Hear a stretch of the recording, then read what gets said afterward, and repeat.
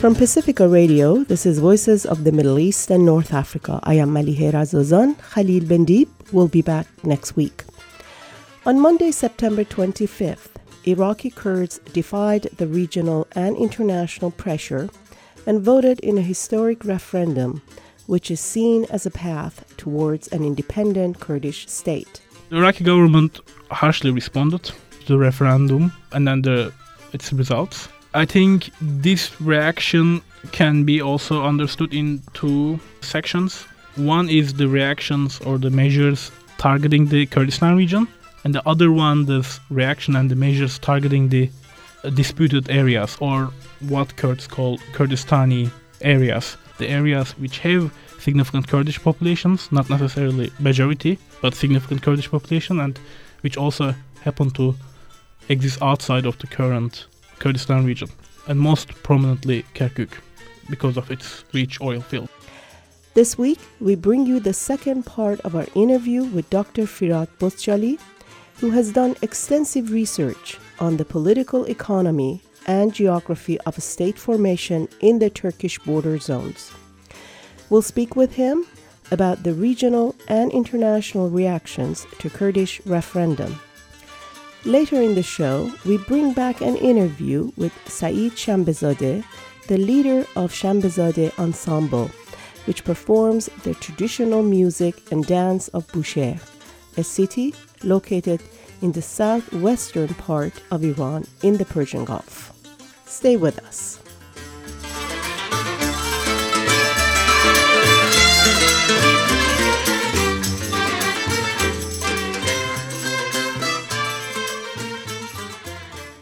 In a referendum held on September 25th, the voters in Iraqi Kurdistan voted overwhelmingly in favor of independence for the Kurdistan region. The Electoral Commission said 92% of the 3.3 million people who cast their ballots supported secession. Since the vote is non-binding and will not lead automatically to independence, what is the significance of this referendum? Shahram Aghamir spoke with Dr. Firat Bozcali, an anthropologist who's done extensive research about the political economy and geography of a state formation in the Turkish border zones. In the second part of the interview, the conversation focused on regional and international players and the reaction to this historic referendum. I would like to get into the role of regional powers leading up to this referendum and in the aftermath of this election. But before we go there, when we look at the conditions prior to this election, the post-2003 U.S. invasion of Iraq, oil-rich Iraqi Kurdistan underwent an economic boom, drawing in international investors. There was massive construction, and tourism was thriving for several years. But for the past few years, Iraqi Kurdistan has been experiencing rapidly increasing food prices and power cuts. Kurdish regional government, KRG, has failed to pay the salaries of the almost 1.4 million public sector workers. The salaries have been cut by up to 75%. And KRG is now up to $30 billion in debt by some estimates. And this is for a population of 5 million. That's quite a bit. These economic conditions have led to mass social unrest and demonstrations. How did we get here in terms of the economy? What are the causes of this economic crisis? Do you think the decision to hold this referendum might have been driven by the economic crisis and the ensuing social discontent? Sure, yeah, definitely. I think one way to answer or think about that option or that question is, with what argument Iraqi Kurdish leadership call for this referendum, especially regarding to the Iraqi politics or the local politics. The argument for the referendum is that, look, we were doing great, but we are now failing because the Iraqi central government is failing. They are not giving us our share of the... Yeah, number one is they're not giving us the funding that we are entitled to get. It's also our constitutional right to get 17% of the oil revenues to the Iraqi Kurdistan. But they have also signed contracts with the oil companies independent of... Yeah, that's the solution that we find to bypass that. But they said that the initial blame is with the Iraqi central government. They withheld our share. So that's number one. Number two, the Central Iraqi government is so non-functioning that it couldn't really protect the Iraqi territory, that we saw fall of Mosul overnight. And it was the Central Iraqi government's responsibility to protect the city of Mosul, but they lost it overnight. And that created a stability to the Iraqi Kurdistan region. I mean, all these people forced to leave the Mosul, and they had this flow of the refugees into the Iraqi Kurdistan from other parts of Iraq. And they said that we had also this financial burden because of that. The Iraqi Kurdish leadership's argument is that, look, Iraq is not functioning, we are functioning, but because of that they are functioning so badly, we're also failing. That's how actually the Iraqi Kurdish leadership sees it and how legitimize the referendum. The problem in this argument, which is true, I mean, the Iraqi Kurdistan region have difficulties or hardships due to the non-functioning Iraqi central government. But this argument by itself hides the corruption and the waste of resources at the hand of the Iraqi Kurdish leadership. That's actually how the Iraqi Kurdish opposition responds to Iraqi Kurdish leadership, basically Masoud Barzani and his political party, saying that, look, you have wasted all these resources and these resources that we have through the oil economy, and we became like a typical rentier state, which is like mostly corrupt and patronage and clientelistic relations developed, and most of the people excluded from this wealth that you generate by using our people's resources. And 1.4 million people in the public sector, that almost looks like a handout structure. Yeah, I mean, in 2007-9, they were like giving wages to the families. They employ people in different public sectors. And 1.4 million, it is definitely, it's like inflated. It's a young population, right? Yeah. And then 5.3 million total people living there. 1.4 million people work in the public sector. Well, the state itself becomes the main actor and distributor of the wealth in the region, and it may not be a problem in itself, but the problem really appears when the access to the state sources also depends on your connection with the political elite.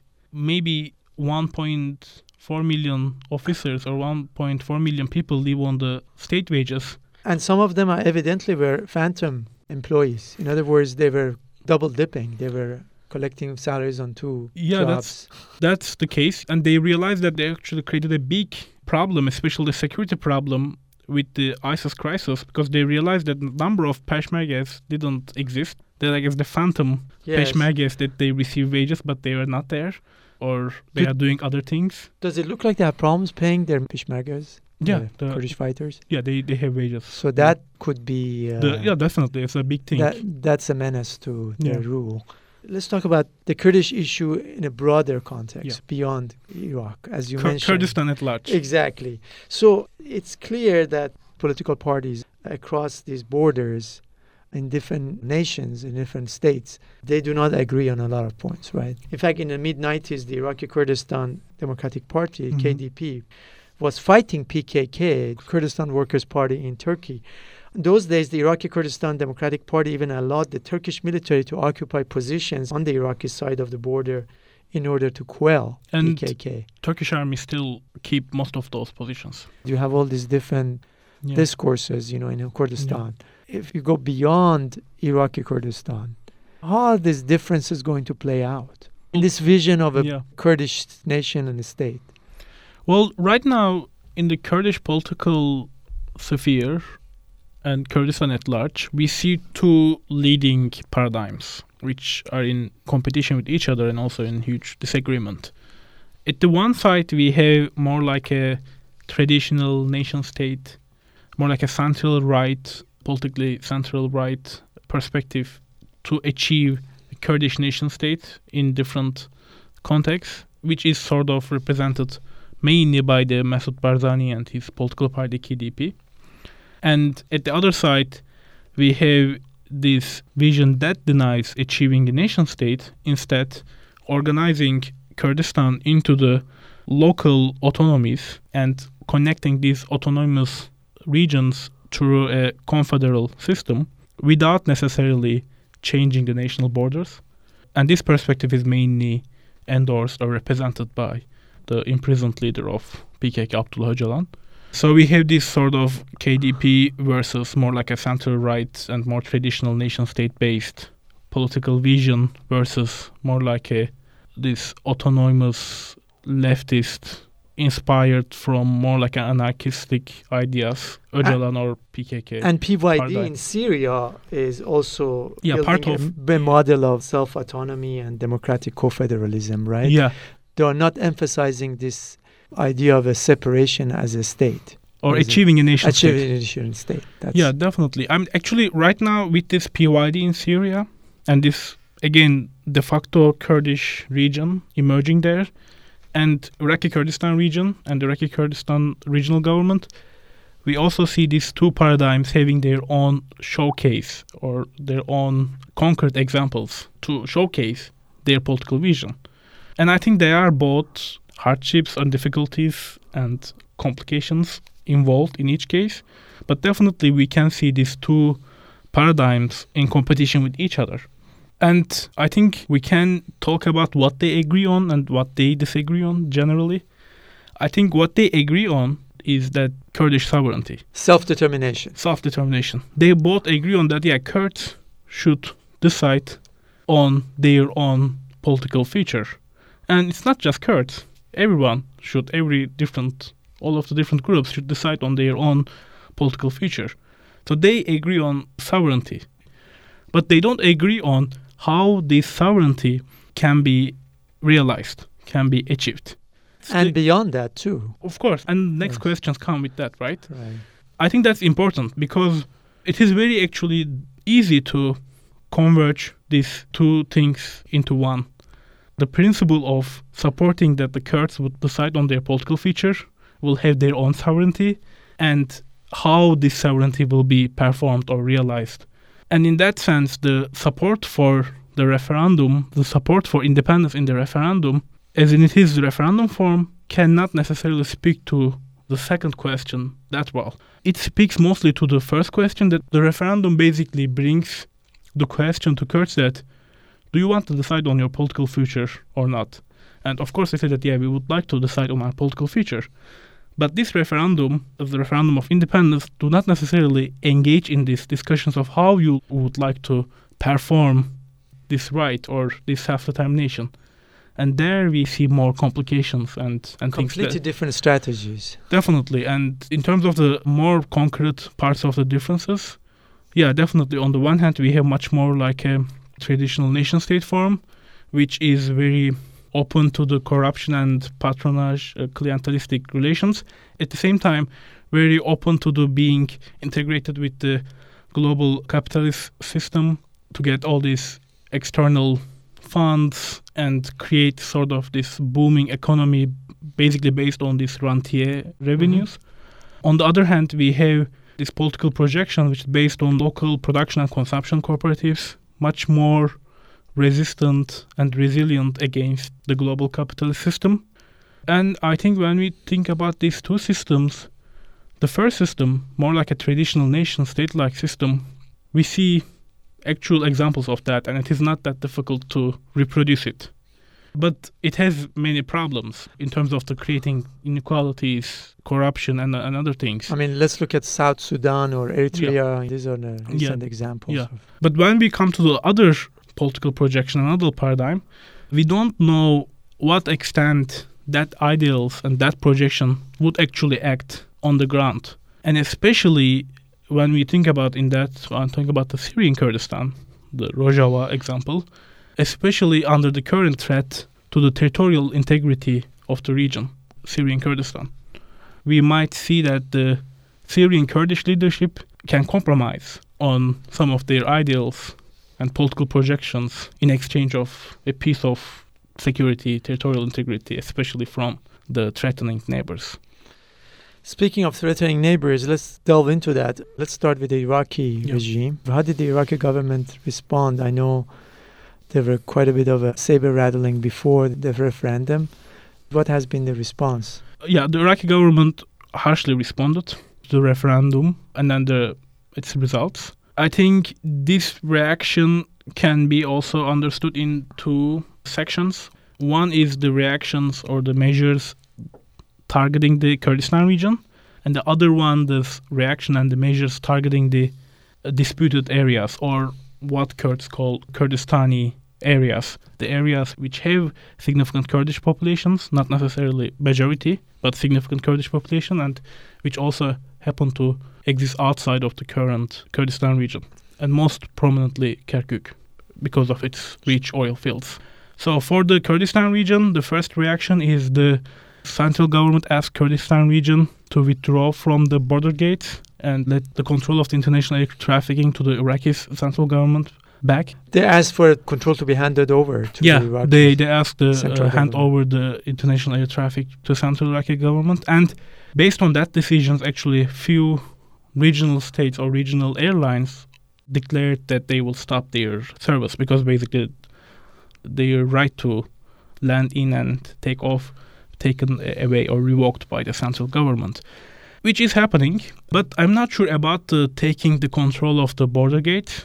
As long as the border gates are not blocked by the neighboring states, it is realistically more challenging for the central Iraqi government to send its own customs officers and border security, border patrols to replace the Kurdish customs and border security officers. When it comes to the reactions and measures against the regions outside of Kurdistan region, particularly Kirkuk, they sacked the current governor of Kirkuk, and they also planning to sack the whole parliament, the city parliament, and call for new city parliament elections Kirkuk, in Kirkuk. And Iraqi Prime Minister has said that they were in no mood to negotiate. Where do you think this is going?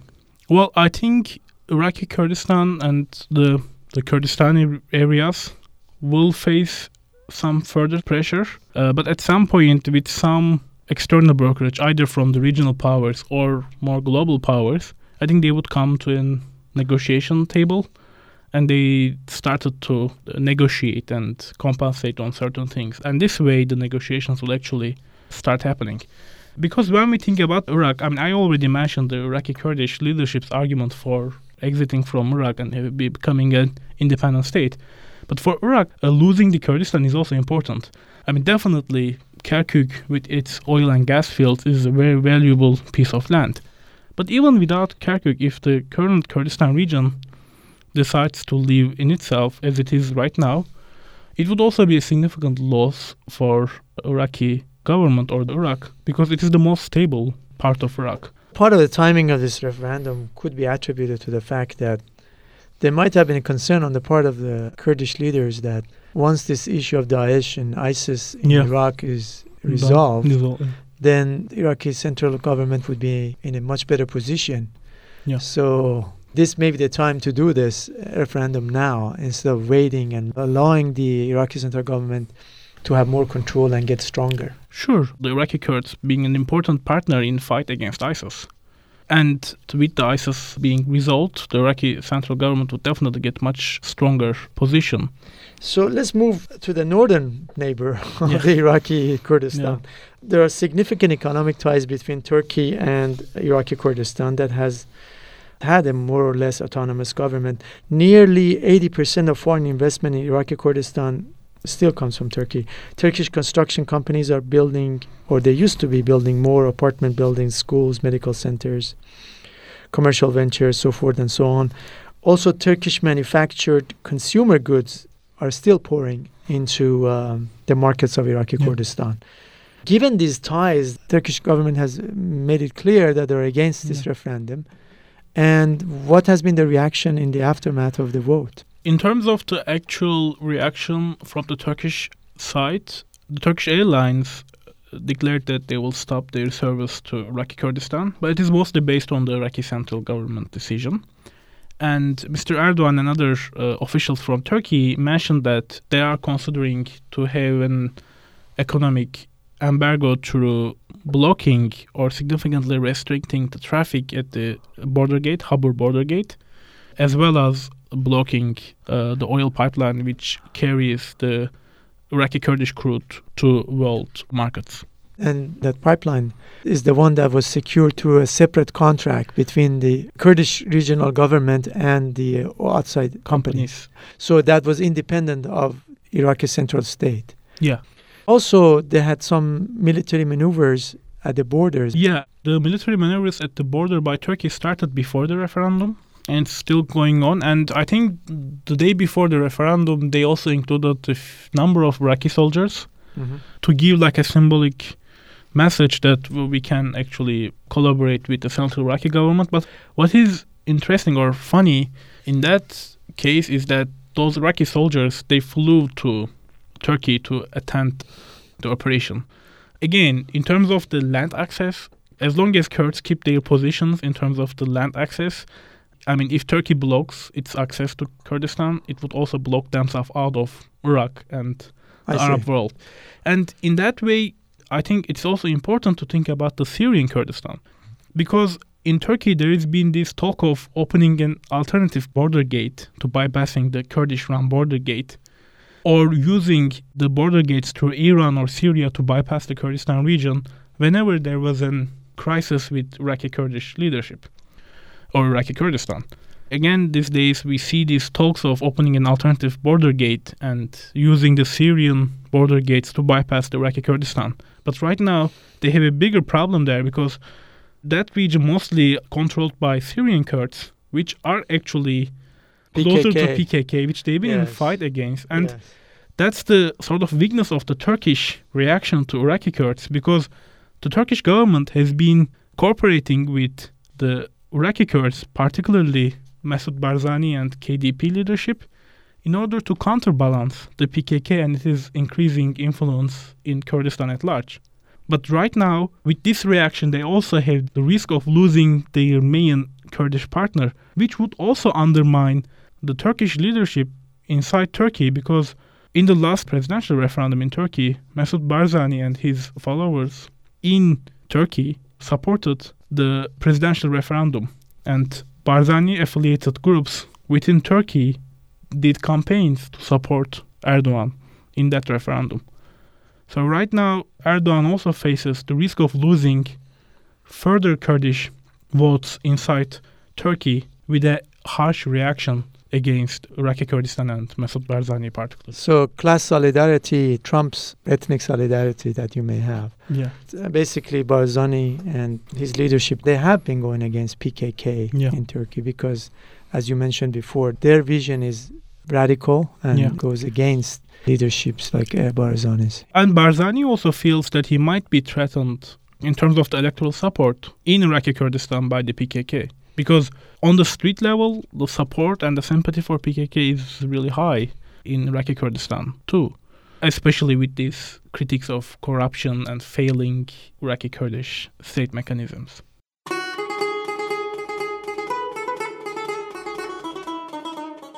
And that's Dr. Firat Bozchali speaking with Shahram Aghamir about the September 25th referendum in Iraqi Kurdistan, when people voted overwhelmingly in favor of independence for the Kurdistan region. We'll hear more after a short break. From Pacifica Radio, this is Voices of the Middle East and North Africa.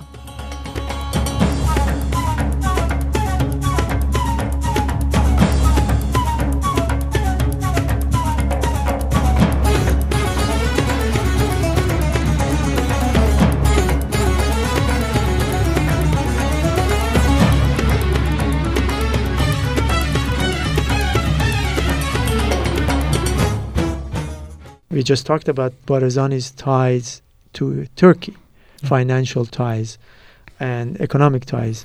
This is in Erbil and the region controlled by them. And when you go to Soleimani and the east, and where Talibanis are traditionally strong, they have closer ties to Iranian regime, and they have been. Iran has been vocal about their views on this referendum and saying that they are against it. They think it would lead into a sectarian conflicts and it would destabilize the region. What do you make of that, the Iranian opposition to this referendum? Yeah, Iranians also initially harshly reacted to that, and they closed the border crossings, Hajj Umran border crossing with Panjshir and Soleimani. And again, based on the central Iraqi government's decision, they also stopped the flights to Iraqi Kurdistan.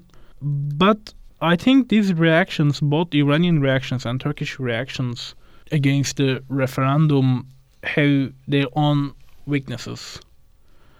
Because of the fact that, as long as the Kurds control this land, as long as Kurds maintain their territorial control, Kurds and the Kurdistan regional government continues to be a good ally on the ground, especially to counterbalance the other regional powers, for Iran to counterbalance Turkey and more like a Sunni-based political brotherhood. For Turkey, the same way against Iran and the Shia-based political connection. When you think about also the role of Israel in the regional politics and the US involvement. For Iran, again, creating close relations with the Kurdistan region, either part of Iraq or as an independent entity, would counterbalance against the US involvement in the region as well as the Israelis. And I think we should not forget that we don't know how political situation within Iraqi Kurdistan change in time. We don't know for sure that Masoud Barzani will stay in power. We don't know for sure that Masoud Barzani will not change his mind. So, as you mentioned, PUK, Talibanis, and also the Goran movement may pursue developing some coalitions or cooperations with the Iranian government, especially with the Hajj Umran border gate. The border gate is very important because functioning border gate means a lot in terms of the local economy. And some of the oil from the area controlled by Talibanis is being shipped to Iran, to Kermanshah refinery. Sure. For the region, for the refined oil, the region has its own refineries too, but they've been also based on the neighboring countries for that. They're good economic allies, but also political allies. With this referendum, Kurdistan region as a unit becomes more valuable to keep as an ally for each regional power, as well as the global powers involved in the region. Just to conclude this thing about the regional powers, which happen to have Kurdish population, and that's one of the primary concerns. They're afraid of unrest within their own borders, and the fact that this could be used as a model for their own Kurdish population, a model based on self-determination, creating an autonomous region, or perhaps even creating an independent state. Given that, in Syria, the foreign minister of the Syrian regime came out and actually said that in principle they would support the idea of an autonomous Kurdish region in Syria. It is very interesting that we have this reaction from Syria. And when we think about this system, again, earlier I mentioned the Sadabad system.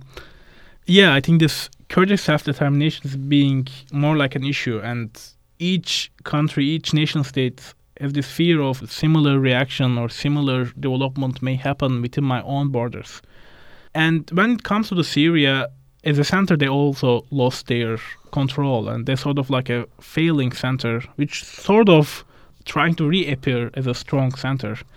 And they reacted and they said, we can discuss the Kurdish autonomy in a way to preclude certain alternatives at the very beginning and limit the Kurdish self-determination in a certain way, and using it also like a leverage for their own authority and legitimacy. So I think the Syrian case can be understood with the Syrian central government with its own weaknesses and the desperate need for the international legitimacy that they try to garner through the Kurdish region. And definitely with the return of Syrian central government to the Kurdish regions in certain forms, as like through the autonomy agreement, would definitely put Syrian government in a much better position.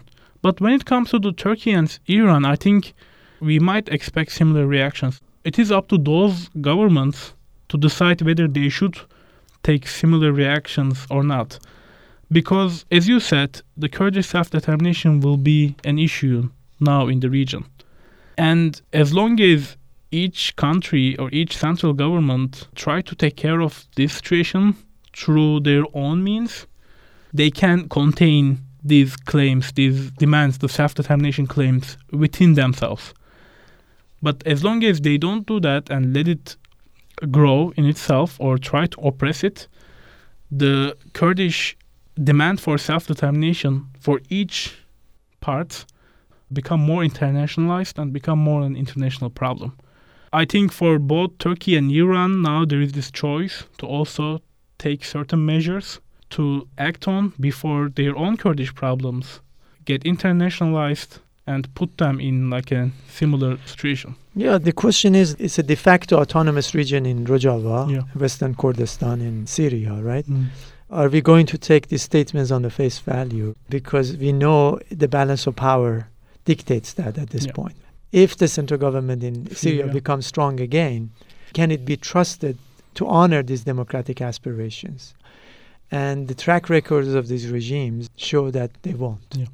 It's always that issue of good Kurds and bad Kurds. So the Kurds who are undermining my rivals are okay, I can support them. But I would not support the Kurds within my own boundaries, as was the case Yeah, between sure. the Syria, Turkey, Iran Yeah. and Turkey, Iraq and Iran. That's the lesson we have to learn. Talking about Israel, Erdogan was very upset. He made these remarks about the referendum in Iraqi Kurdistan. And then at one point he said, you think Israeli flags can save you? Because I saw some photographs Yeah. with some rallies in Iraqi Kurdistan that this one individual I saw holding a Kurdish flag on one Yeah. hand and then another Israeli Mhm. flag. So obviously Mr. Erdogan was alluding to those flags. There is this concern in the region, and some people, they bring up this concern that Iraqi Kurdistan, another Kurdish state, may become, as they describe it, quote unquote, a second Israel in the region. What are your thoughts on that? Obviously, Israel was allied with the Turkish state. Yeah. They were instrumental in capturing PKK leader Mr. Öcalan. But now, today, where are we at? In answering this question, we can think about what it means from the Turkish perspective, what Israeli support to Kurdistan means from Turkish perspective, what it means from Iraqi Kurdish perspective, from Iranian perspective, and what it means from Israeli perspective. I think it helps because otherwise we can easily confuse them with each other because they have all different motivations and different contexts. You think about a Kurdistan, if there is going to be a country called Kurdistan, it's going to be landlocked and it's Mhm. going to be surrounded by Persians, Turks, and Arabs. Yeah.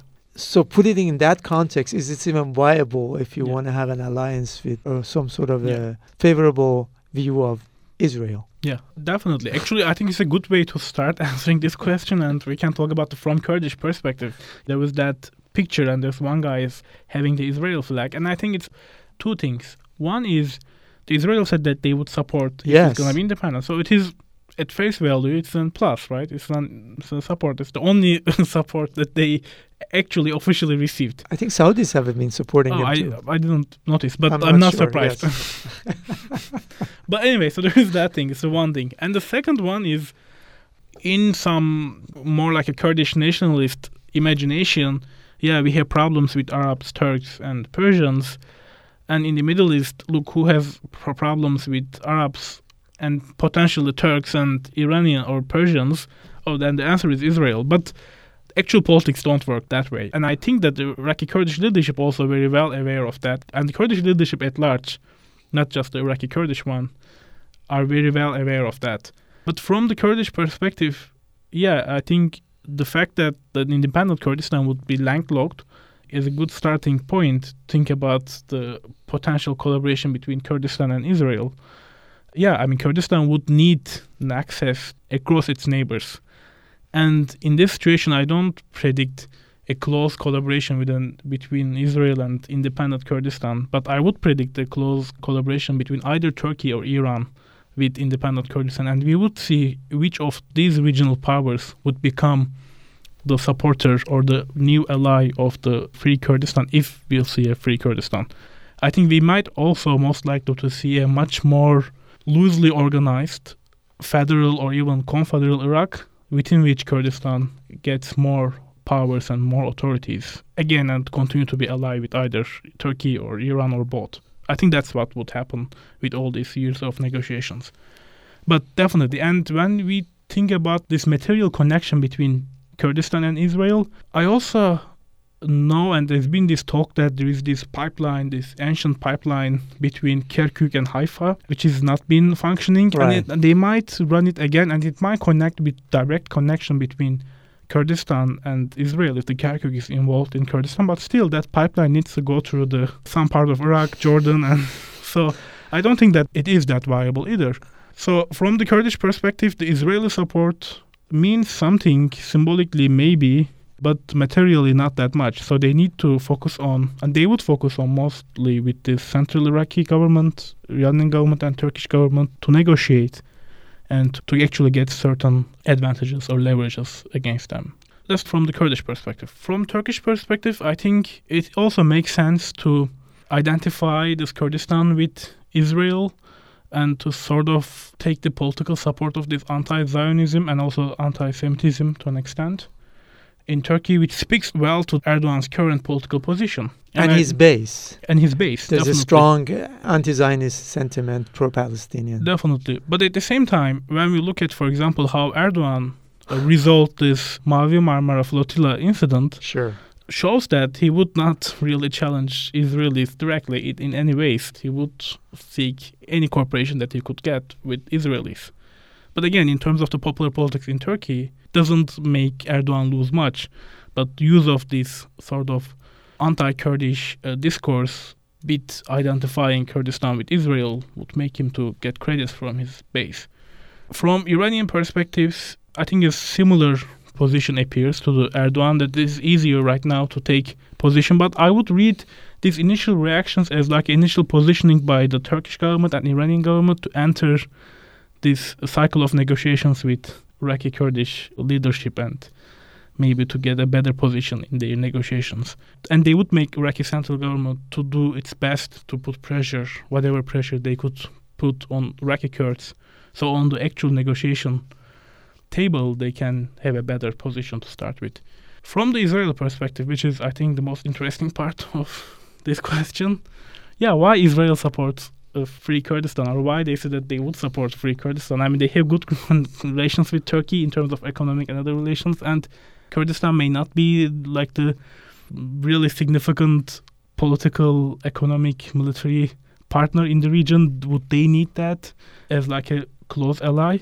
What I see from here is, I think it also makes sense for them to let it happen, because it would make Fragmentation. Exactly, fragmentation, and keep all these regional powers occupied with these things. New conflict may arise. Exactly, new conflict may arise. They would more like focus on their own, especially the Kurdish cases. It's not just one country falling apart or turning into two countries, because both Turkey and Iran has its own Kurdish populations. So such kind of an rearrangement, reorganization would definitely make Turkey and Iran busy with their own problems, and this complication would have this sort of potential to drag them away from Israel. At first glance, that seems make sense, because it's also very cheap. I mean, Israel does not really need too much to do it.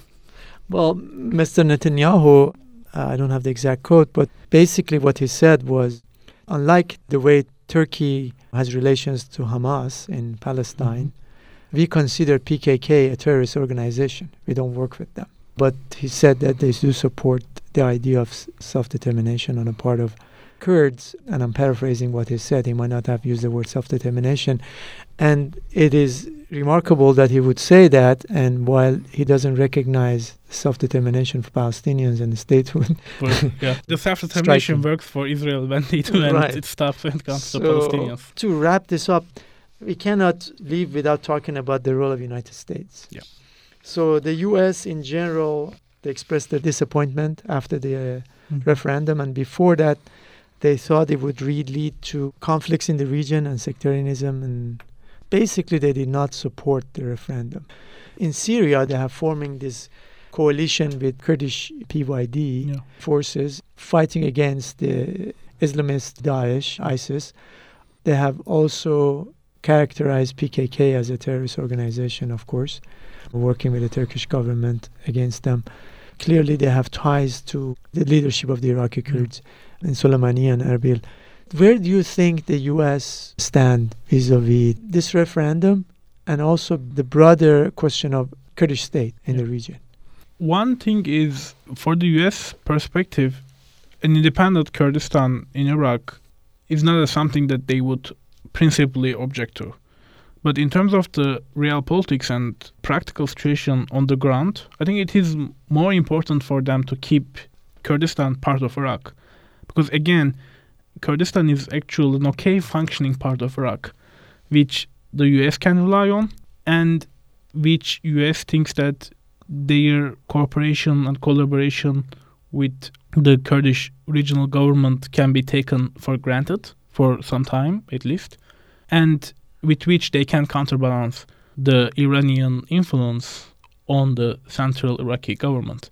So Kurdistan being part of the Iraq package makes more sense for the Iraq. And the second thing is it also provides logistical support center for the Kurdish forces in Syria, in addition to Turkey.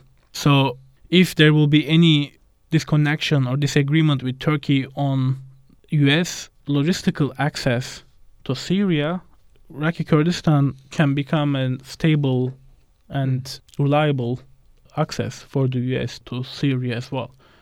So for US, definitely any threat against territorial integrity of Iraq is a big problem. But also the territorial integrity of Iraqi Kurdistan as well, because with the independence, if there will be any military action against Iraqi Kurdistan from central Iraq or Iran or Turkey would also undermine the reliability of the Iraqi Kurdistan as a logistical base for the US. So this is why for the US statu quo is actually the best way to go, because it can counterbalance regional powers, at the same time secure this sort of logistical base in the region. So I think that's the US position. That's why they try to postpone the referendum. But the weakness of this strategy is that, and I think that's the problem of the US politics recently regarding the region, in general they tend to postpone the problems. Okay, after we beat ISIS, we can talk about that. You kick the can down the road. Exactly. They just keep postponing it, but it's not an alternative political view, or it does not reflect a clear-cut, well-tailored political vision or political strategy. That seems to be the problem at the US side. I would predict that the US will try to involve more in the negotiation table, in the talks between the Iraqi Kurdistan and central Iraqi government, and that will try to keep this conflict not evolve into an actual armed conflict that would damage territorial integrity of both Iraqi Kurdistan and also the central Iraq. What do you make of Russian government position? They basically supported the referendum. Yeah, and a Russian company signed a contract with Iraqi Kurdistan recently. I think Russians seem to be the actual winners at the back in recent years in the region. First in Syria, and now it seems to be in Iraq. And they might actually appear as a better brokering power for both Kurds, Iraqi Kurds, central Iraqi government, Iran, and Turkey than the US. We don't know how US will try to counterbalance Russians in that way, but I think the Russians seem the actual winners of the region.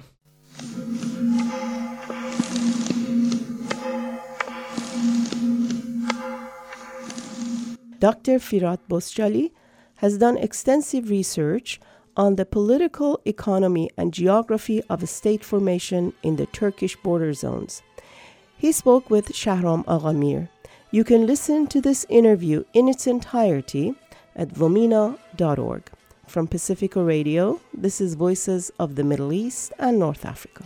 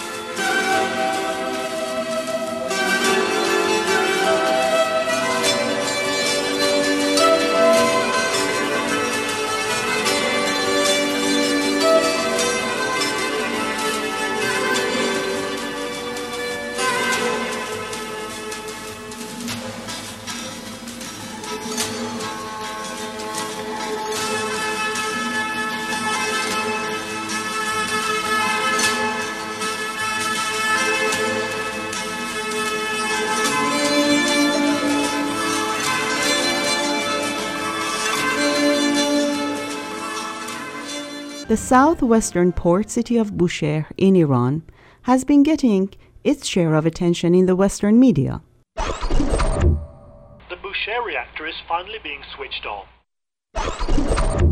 Moscow has been helping Iran build the Bushehr facility since 1995, but work has been delayed several times. В Новосибирске готова к отправке в Иран первая партия ядерного топлива. В ближайшее время его доставят на атомную станцию в Бушере. But that is not the attention Bushehr deserves. Perched on the edge of the Persian Gulf, this 2,000-year-old city has been a crossroad for different cultures to blend art, beliefs, food, and dramatically, music.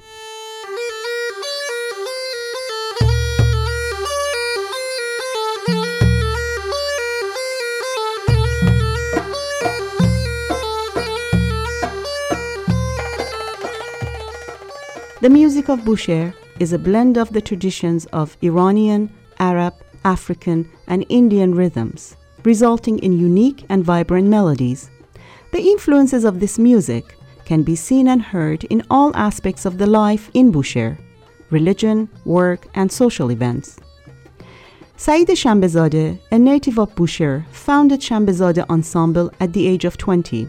With a sarong wrapped around his waist and holding a lambskin Iranian bagpipe, Saeed dances bare-chested to a rhythm accompanied by the percussion section of Shambezadeh Ensemble.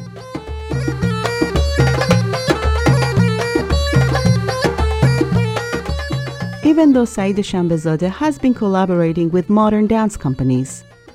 But first and foremost, on the stage, he tries to introduce audiences around the world to unique melodies and sounds of his hometown, Bushehr.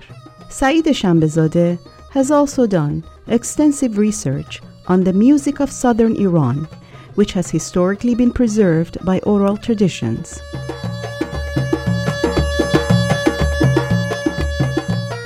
We use the music for one ceremony. We don't call it music. We don't say it dance.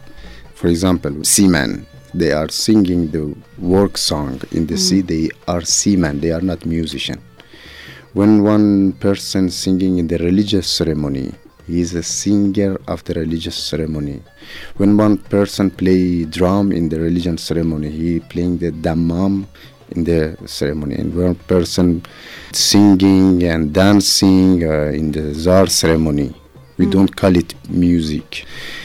When we say music, most of the people in Iran, in south, in north, in east, west, immediately they are thinking about the music, what we play in the wedding. They call it music. In south of Iran, in all the ceremony, we have music and dance. When I found this group, I said to myself, the music is not only what we play in the wedding ceremony. And I use all these repertoires, all these songs, I brought it on the stage.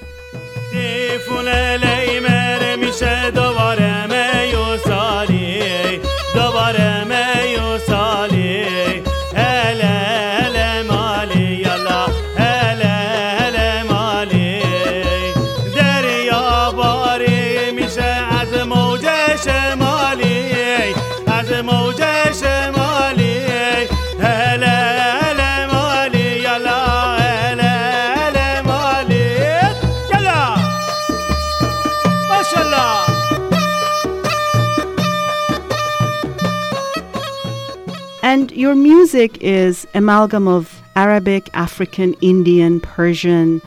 Where do these influences come from? In South Iran, all the people, they was living together. We didn't have the class in the society, like black or white. This is the culture of South Iran. People, they married, it was their life. And also that we should know that the nature of this part of Iran, it's hot weather, there is a sea, we have the very energetic music, and it is not only because it is coming from Africa, but we have an African root. You trace your own ancestry to Zanzibar in East Africa. In the 17th century, that's when they bringing the black as a worker, not a slave, because the people, they was Muslim. The black never was a slave in Iran. They came from Zanzibar, they worked, like my mother's side. The father of my mother, his root was African. My father's side, no. My father's side, it is Iranian and Balochistan and Arab mixed together.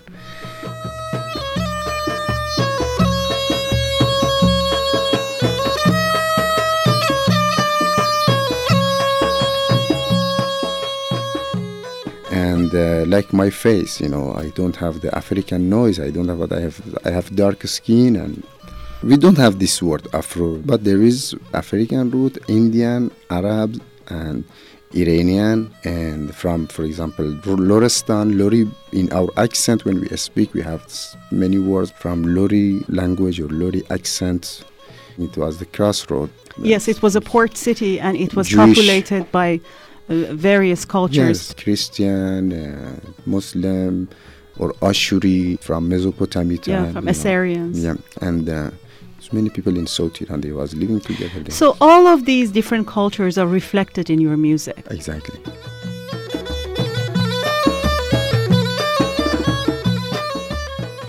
You founded your group in 1990, and Yeah. you have been out of Iran for 10 years. Yeah. During the time that you were in Iran, how successful were you in introducing this music to other parts of Iran?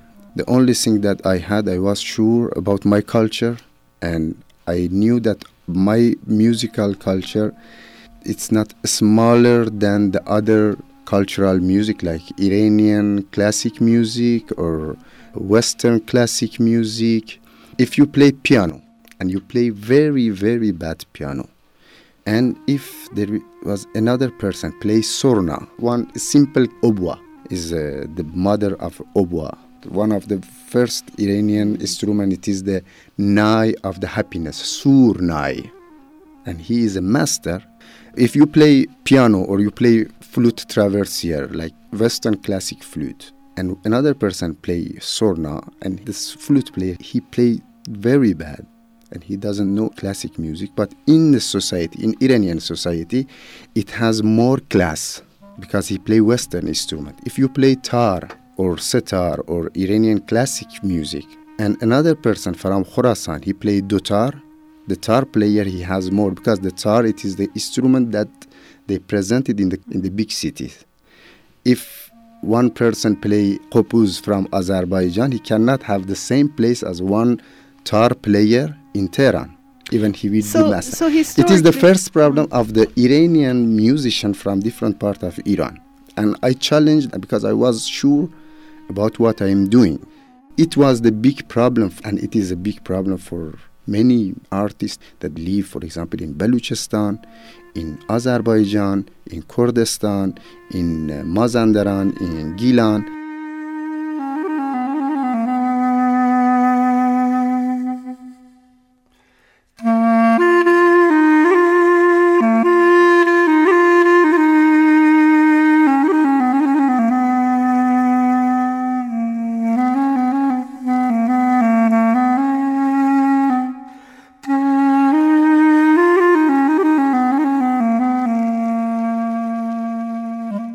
Can you talk a little bit about instruments used in Yeah. southern parts of Iran? First of all, why we say Bushiri music or Baluchi music or Kurdish music? We have the rhythm and the scales. For example, in Bushiri music, we use the special scales. This is the important part. And after that, we use the instrument. It is helping the bass of the melody. Like, for example, in Iranian classic music, they have the special scales, a special ornamentation. Ornamentation. And in Bushiri music, we have our ornamentation. The instrument that we use also, it is helping us to be close to what we want to do. For example, ne and ban, it is one kind Which of is the bagpipe. but it's very different of the Western bagpipe. Or ne jofti, or Nejofti is the double flute. double flute. Neymuru, or flute, traditional, or zarb, tempo, dammam. Dammam is a two-sided, Percussion, yes. two-sided percussion. Yeah. You can play also Bushiri music with the other instrument. But the Bushiri music has Its own characteristics. characteristic, scale, intervals, rhythm.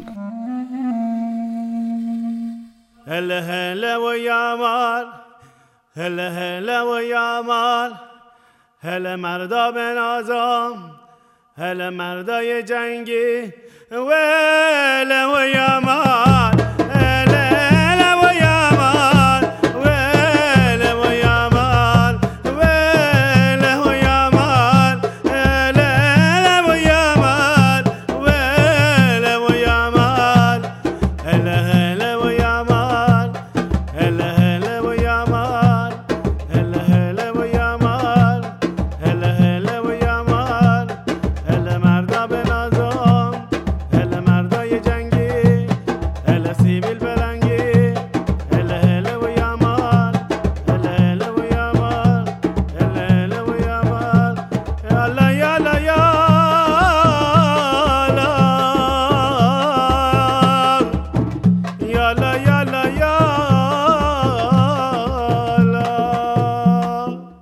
music that you play, or the music of Bushehr, reflects the daily lives of people.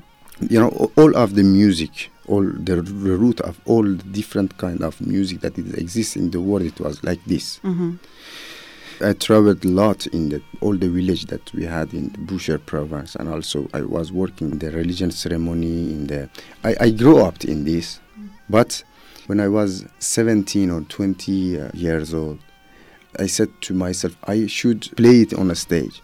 To how I can use what I know, and I try to going back to all the ceremonies and listening more and pay attention to the ceremonies.